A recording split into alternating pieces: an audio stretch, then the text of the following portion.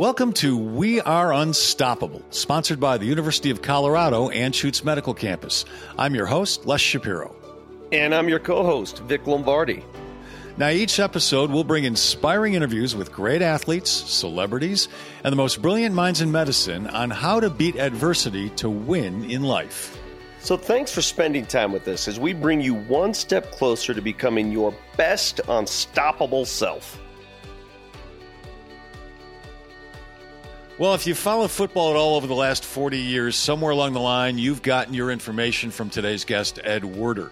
Ed has been an NFL beat writer for major publications such as the Dallas Morning News and the Orlando Sentinel. He's reported on the game for CNN and Sports Illustrated. And since 1998, you've seen him regularly on ESPN. Ed, thanks for joining us. Always glad to talk to my old friends from Denver, where it all began. Hey, I want to start with the pandemic, what we're going through right now nationally, actually worldwide, and how it's changed the way you and your fellow journalists cover the NFL on a day-to-day basis. What's been the biggest challenge for you so far? Well, my whole game is getting unique information, and the pandemic has really made that especially challenging because we don't go out to the team facilities anymore and, cover practice, have access to the locker room and the players and the coaches. So you're not in a circumstance leading up to your game assignment where, you can talk to Dak Prescott with 10 other or 50 other reporters and then wait him out and, pull him aside for two questions that nobody else asked him and present that to your audience a few days later. And so the same thing kind of after a game. In fact, my alleged expertise, is covering the Dallas Cowboys. And one of the unique things with the Cowboys is their general manager is their owner, Jerry Jones. And so typically after every game for 31 years, Jerry Jones comes out of the locker room and in a very emotional state, win or lose. And you're left to choose between going to the head coach's press conference or immediately entering the locker room and talking to the players who just played the game. Well, Jerry has all the authority and all of the outrageous opinions in the organization, so you don't walk past Jerry. But that hasn't happened at all this year. Jerry's only spoken all year to the two hosts of his radio show on the official radio station of the Cowboys. So I would say this offseason is more unpredictable than ever because we have no sense of what Jerry has thought as their season disintegrated, from hiring Mike McCarthy and expecting a Super Bowl to Dak Prescott being injured for the first time in his career to finishing 6-10 and missing the playoffs. So I think those are good examples. Same thing kind of after a game. You just don't have the chance to talk to players one-on-one. Everything's done on Zoom as a group. And it's unless you can text coaches and players, getting unique information is more challenging than ever. Are you fearful that a lot of this will carry over post-pandemic? Access to locker rooms, players, coaches? I do have concerns about some teams and maybe the league deciding that this is a beneficial way for them to go because they can protect stories, protect their own interests better, right? I mean, if I want to, they can't prevent me necessarily with the same ease now, talking to whatever player I want as they can when, hey, we're making these three players available on Zoom today, these two players tomorrow, and these two players on Friday, and that's all you get. Like, you can't just go to the locker room in the course of a week and get whoever it is you want. They can shield players better than ever before. They make coaches available once a week other than the head coach. So, yeah, I'm concerned about it, but I think the NFL sees the greater good in creating access in the media. And while the stories aren't always flattering, they do create a lot of conversation nationally about the league, which is ultimately beneficial. Ed, you covered that team in the early 90s when they were producing Super Bowl championships like nothing. So you saw it all. You experienced it all. In your 40-plus years, what would you consider the biggest story you've ever covered? Well, I think the biggest story I ever was involved in breaking was after the Cowboys had won their two Super Bowls under Jimmy Johnson that off season at the NFL league meetings in March of 1995 in a bar in Orlando. We basically broke the story, having sat with Jerry Jones late into the night, that he was serious about firing Jimmy Johnson as the head coach. And it involved having to get rid of 2 other reporters who just happened to be in Jerry's audience because the free beer hadn't run out yet, and trying to protect the story for ourselves. And we may have engaged in some behavior that I'm not typically proud of in that regard, but I did feel justified in that Jerry meant the story for us as, the beat writers of the Dallas Morning News, the paper he read. He didn't intend it for the other 2 guys, one of whom worked in Tampa and the other was in Cincinnati. But that thing, that story evolved over the course of 2 days.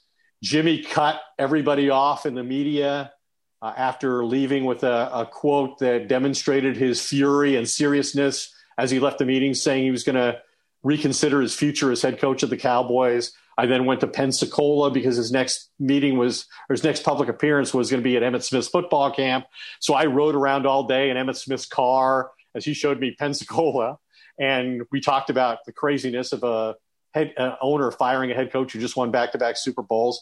Then I met Jimmy when he flew in that next morning for the camp. And then I got to the airport, I returned my car, and the guy I returned my car to said, "Oh, you're from Dallas. Troy Aikman was just here." So I grabbed my keys back and ran back out to Emmitt's football camp to get Troy Aikman's point of view on the whole thing. So it was a crazy period of time. And, it ended in the dissolution of one of the great partnerships in the history of football. Well, Ed, we call this podcast We Are Unstoppable. You obviously have been unstoppable in the way you've covered the Dallas Cowboys and the NFL through the years.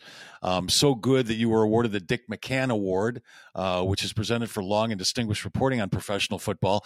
And you have been unstoppable away from the field as well. I'm going to put this very bluntly. I hope you're not offended by the way I put it, but the 2010s were not kind to you.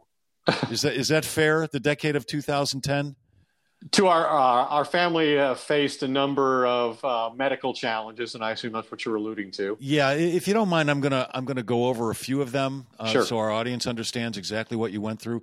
In 2011, your daughter Christy needed brain surgery. It was a problem stemming from her childhood, a cancerous tumor on her pituitary gland.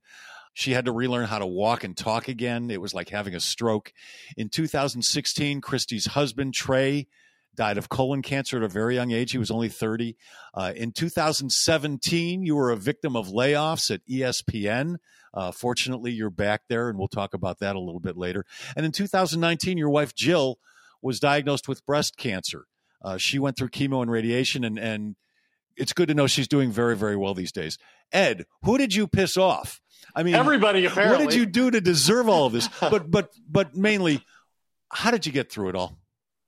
Well, my role in the story is not the primary role. The primary characters in this story of persevering through adversity at ridiculously high levels are our daughter Christy, who has survived and has thrived to the point that she's a teacher and a tutor and the most faithful person in the world at a time when I can't imagine. She should be the first one who doesn't believe in God, right? Based on the challenges that she's had. Trey, as you mentioned, unfortunately, didn't survive and died at the age of 31. He and Christy were married for only 4 years. And for the first 2, she was recovering from her brain surgery, as you described, learning how to walk again and doing physical therapy and so forth. And he was supportive of her. And then he was diagnosed with cancer. And so the last 2 years were spent with him getting all kinds of, treatments in Houston and MD Anderson and driving them down there and meeting them there and being a part of that. And then, Jill, we've been married for 39 years. And so, yeah, I've had some really challenging moments where, I had to tell Christy's doctor, look, before her surgery, I said, we can get through anything as long as she can have a long and normal life. As long as that can be the ultimate result, then we can get through that. And I need you to be honest with me and tell me if that's your prediction, your expectation. And he said it was. And so we got through that. And then, I had to tell Trey in his final days as he was in the hospital right down the street from us that he was never going home.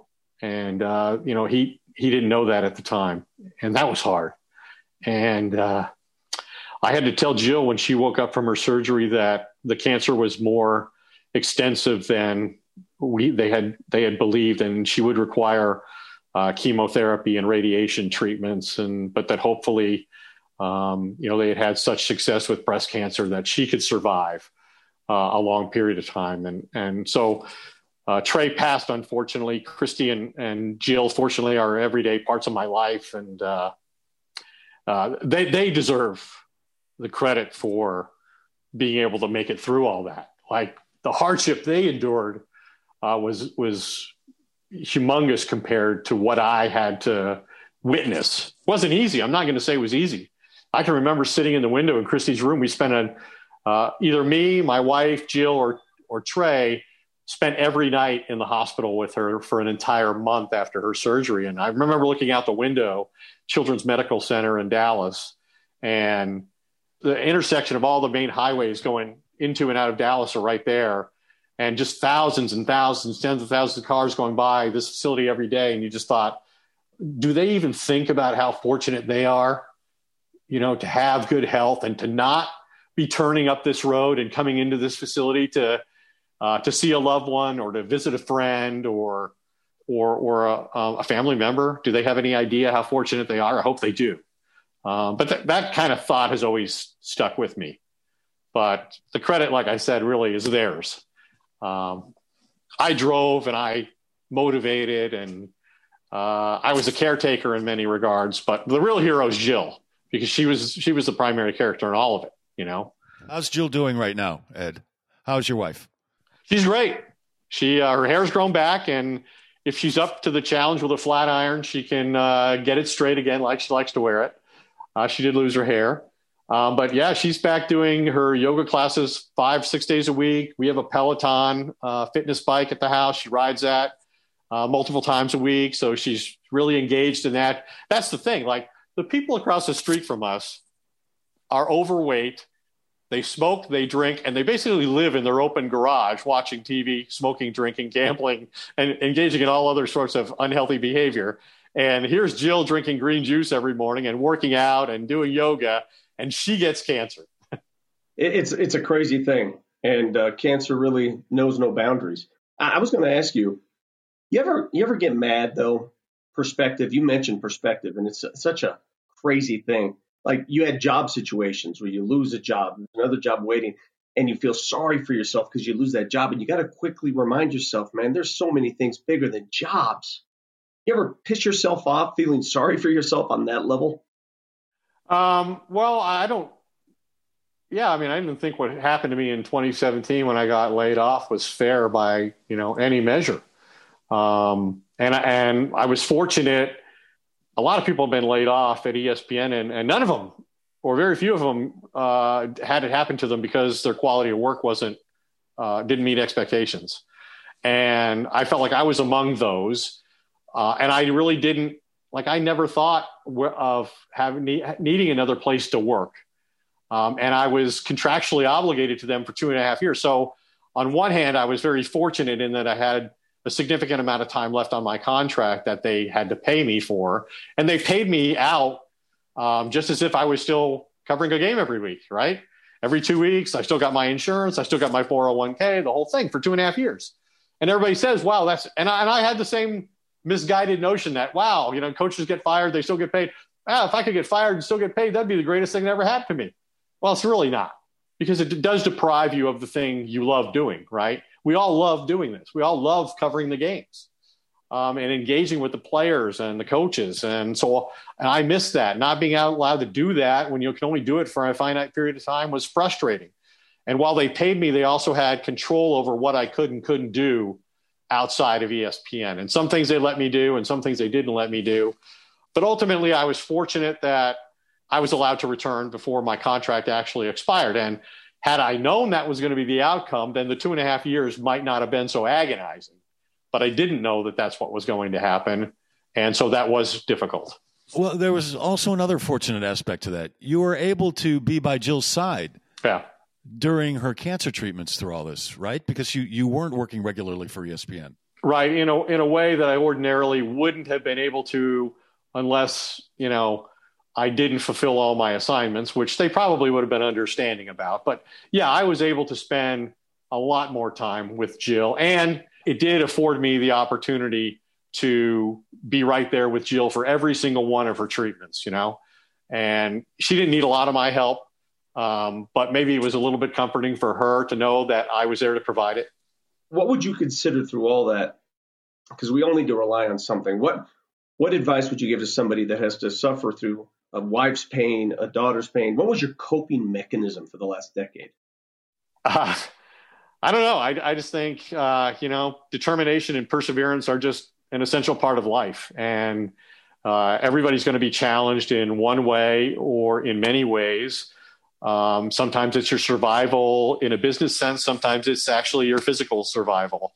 What is it? I'm trying to think. I remember when I did the commencement speech at the University of Northern Colorado 2 springs ago. And oh, by the way, on the day that I was giving this speech, Jill's hair started to fall out from the radiation and chemotherapy. So talking about perseverance and adversity were perfect topics at the time.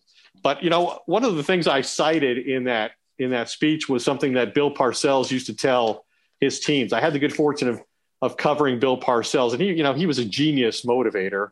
He could push his players beyond their perceived limitations.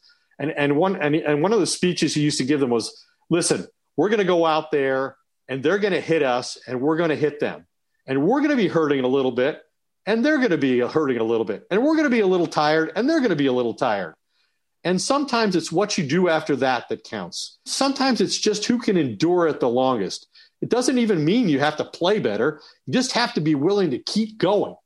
That's what helped me in life. And so I think that's a pretty good perspective as to, the thought process you have to have, the determination you have to possess. And the Italian philosopher Seneca, he said, disaster is virtue's opportunity. And so I think things like that inspire you to, just go on with it, just to get through it. Not a particularly religious person.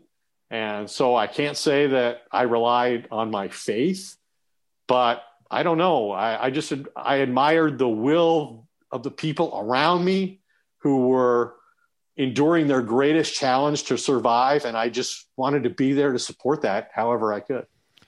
Ed, can't let you go without allowing you to promote your own podcast, the Doomsday Podcast.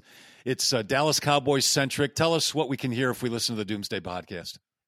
Yeah, sometimes it's difficult because I don't always cover the Cowboys game. And so, but I always watch the Cowboy games. I always have access to unique information and insights about how they play or what's in the news about them. So we put out a podcast once a week during the season and then as news merits in the off season. And again, the Cowboys will be one of the most interesting teams this off season because Dak Prescott is unsigned. And he's now 1 year closer to unrestricted free agency as what I think he's demonstrated to be an elite quarterback and a guy who's going to cost an awful lot of money for the Cowboys to keep in a situation where the salary cap is going to decline. How do people find the podcast? Every traditional measure. We're on Apple Podcasts. We're on Stitcher. Just basically anywhere you go, hit the little podcast button on your phone and type in Doomsday Podcast, and you'll find Matt Mosley and I giving our opinions and analysis of the Cowboys. Well, Ed, thank you for joining us on our podcast. We are unstoppable because you epitomize what we talk about on a week-to-week basis on this podcast. Thanks for joining us. Hey, I love what you guys do and the people you support and the way you do your jobs. I'm greatly appreciative of being able to call you guys friends. And Les, best of luck to you as you engage in your own cancer battle or continue to engage in your own ability to overcome cancer. Thanks, Ed. Really appreciate that.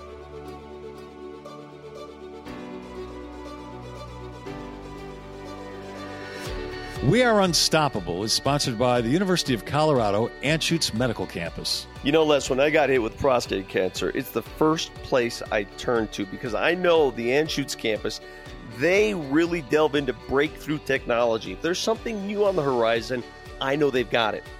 And I was hit with lung cancer, and that's where I get treated as well, at the University of Colorado Anschutz Medical Campus. They've got me up and running. They've made me unstoppable. Les, they've made us unstoppable, and they're located right here in the heart of the Rocky Mountain region.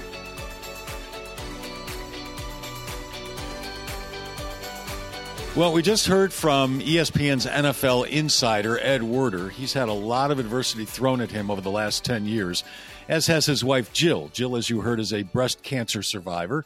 And here to talk about that with us right now is Dr. Jennifer Diamond. She is an associate professor at the University of Colorado Anschutz Medical Campus, where she co-directs the Women's Cancer Developmental Therapeutics Program and the Phase 1 program. Hello, Dr. Diamond. Good morning. Thanks for having me.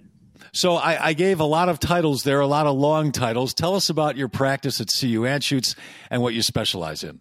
Yeah, sure. So I'm a medical oncologist. I take care of patients with breast cancer, and my research specialty is in clinical trials, looking at new drugs for the treatment of cancer and looking at specifically triple-negative breast cancer and how we can improve outcomes.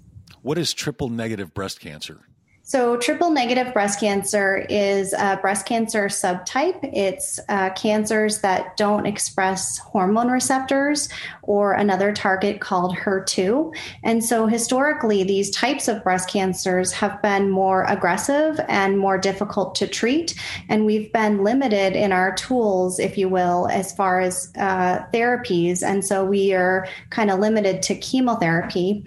But over the last few years, we've been able to develop new treatments, including immunotherapy, which lets us harness a patient's own immune system to fight cancer, and also some targeted therapies that are successful. Yeah, let's talk about what's new out there, Dr. Diamond. Are there any breakthroughs, anything on the horizon that you're working on in either one of these programs? And it can be in either, research, treatment, or diagnosis.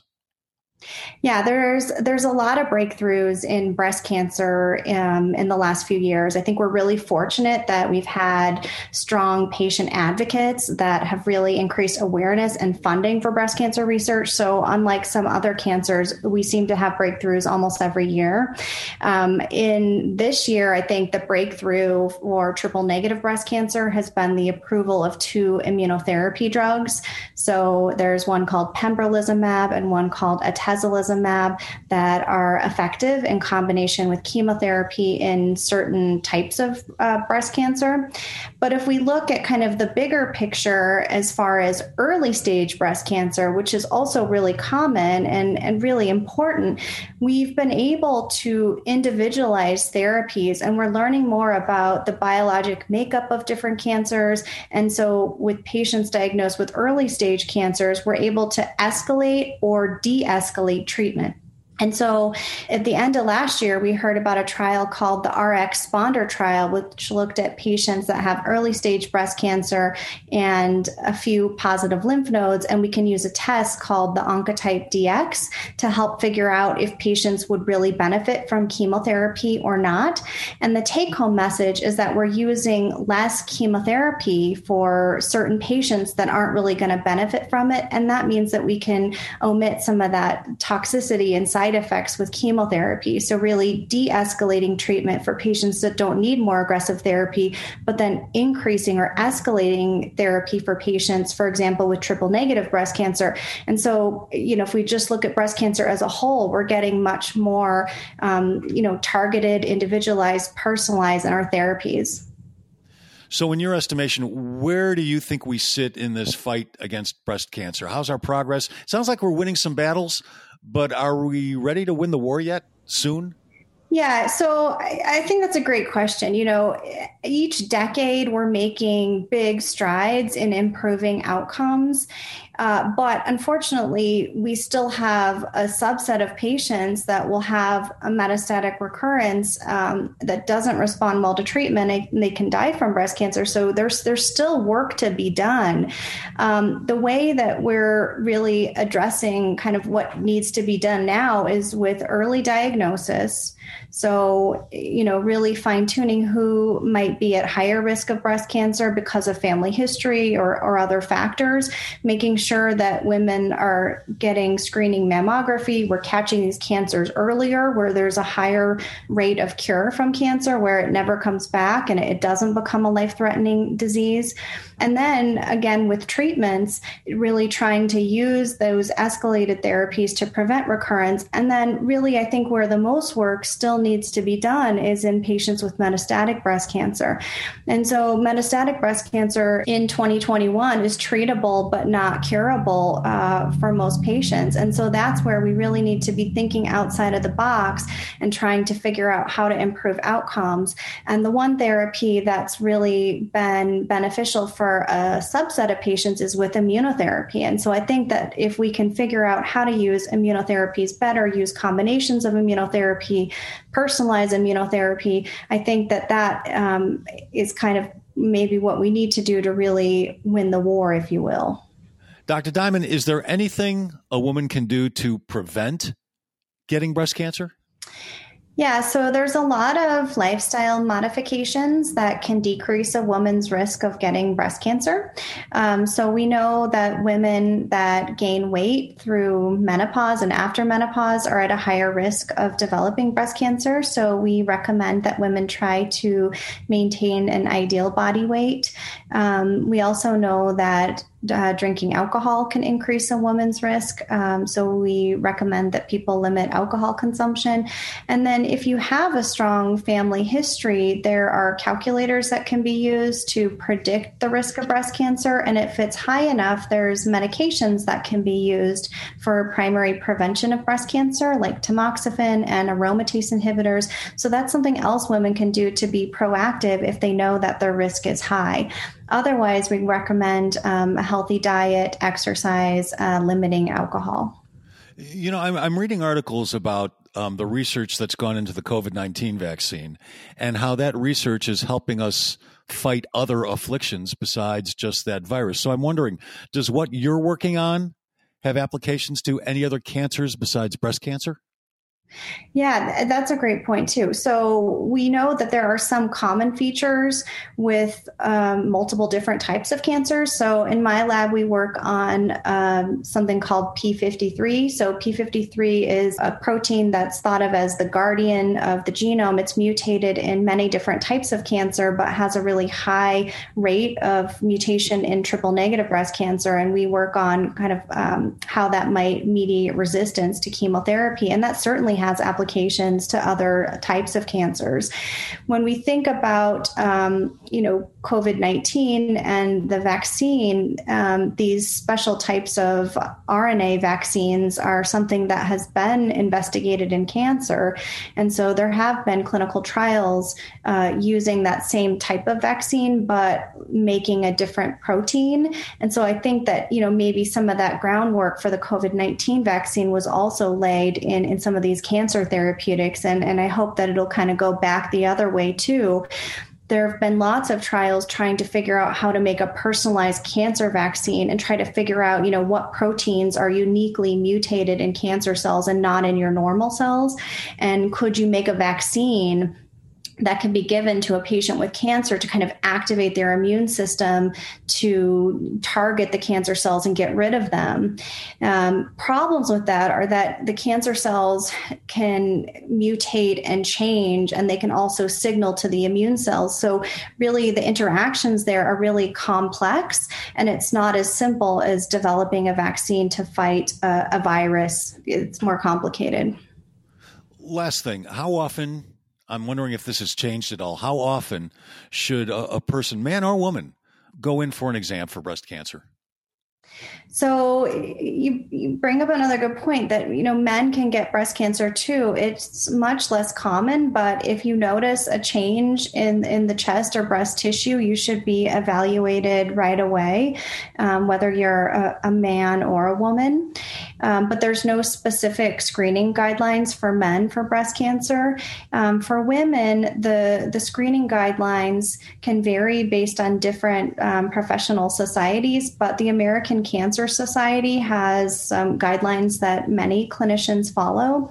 And so what those guidelines say is that women between age 40 and 45 should consider getting screening mammography, but women over the age of 45 should start getting screening mammography every year. And then as they get older, they could consider doing that every other year.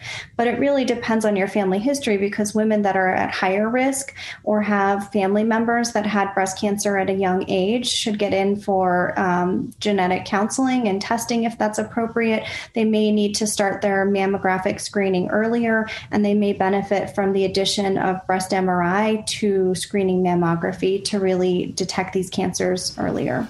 Dr. Diamond, thank you very much for your time. Thanks, Les. Dr. Jennifer Diamond, she is at the University of Colorado Anschutz Medical Campus. Thanks for listening to We Are Unstoppable, sponsored by the University of Colorado Anschutz Medical Campus. You want more unstoppable stories? Subscribe to our podcast wherever you find and listen to podcasts. You can even ask your smart speaker to play We Are Unstoppable podcasts. And you can visit us at our website, unstoppablepodcasts.com, for more episodes and ways to subscribe. That's unstoppablepodcasts.com. Subscribe today.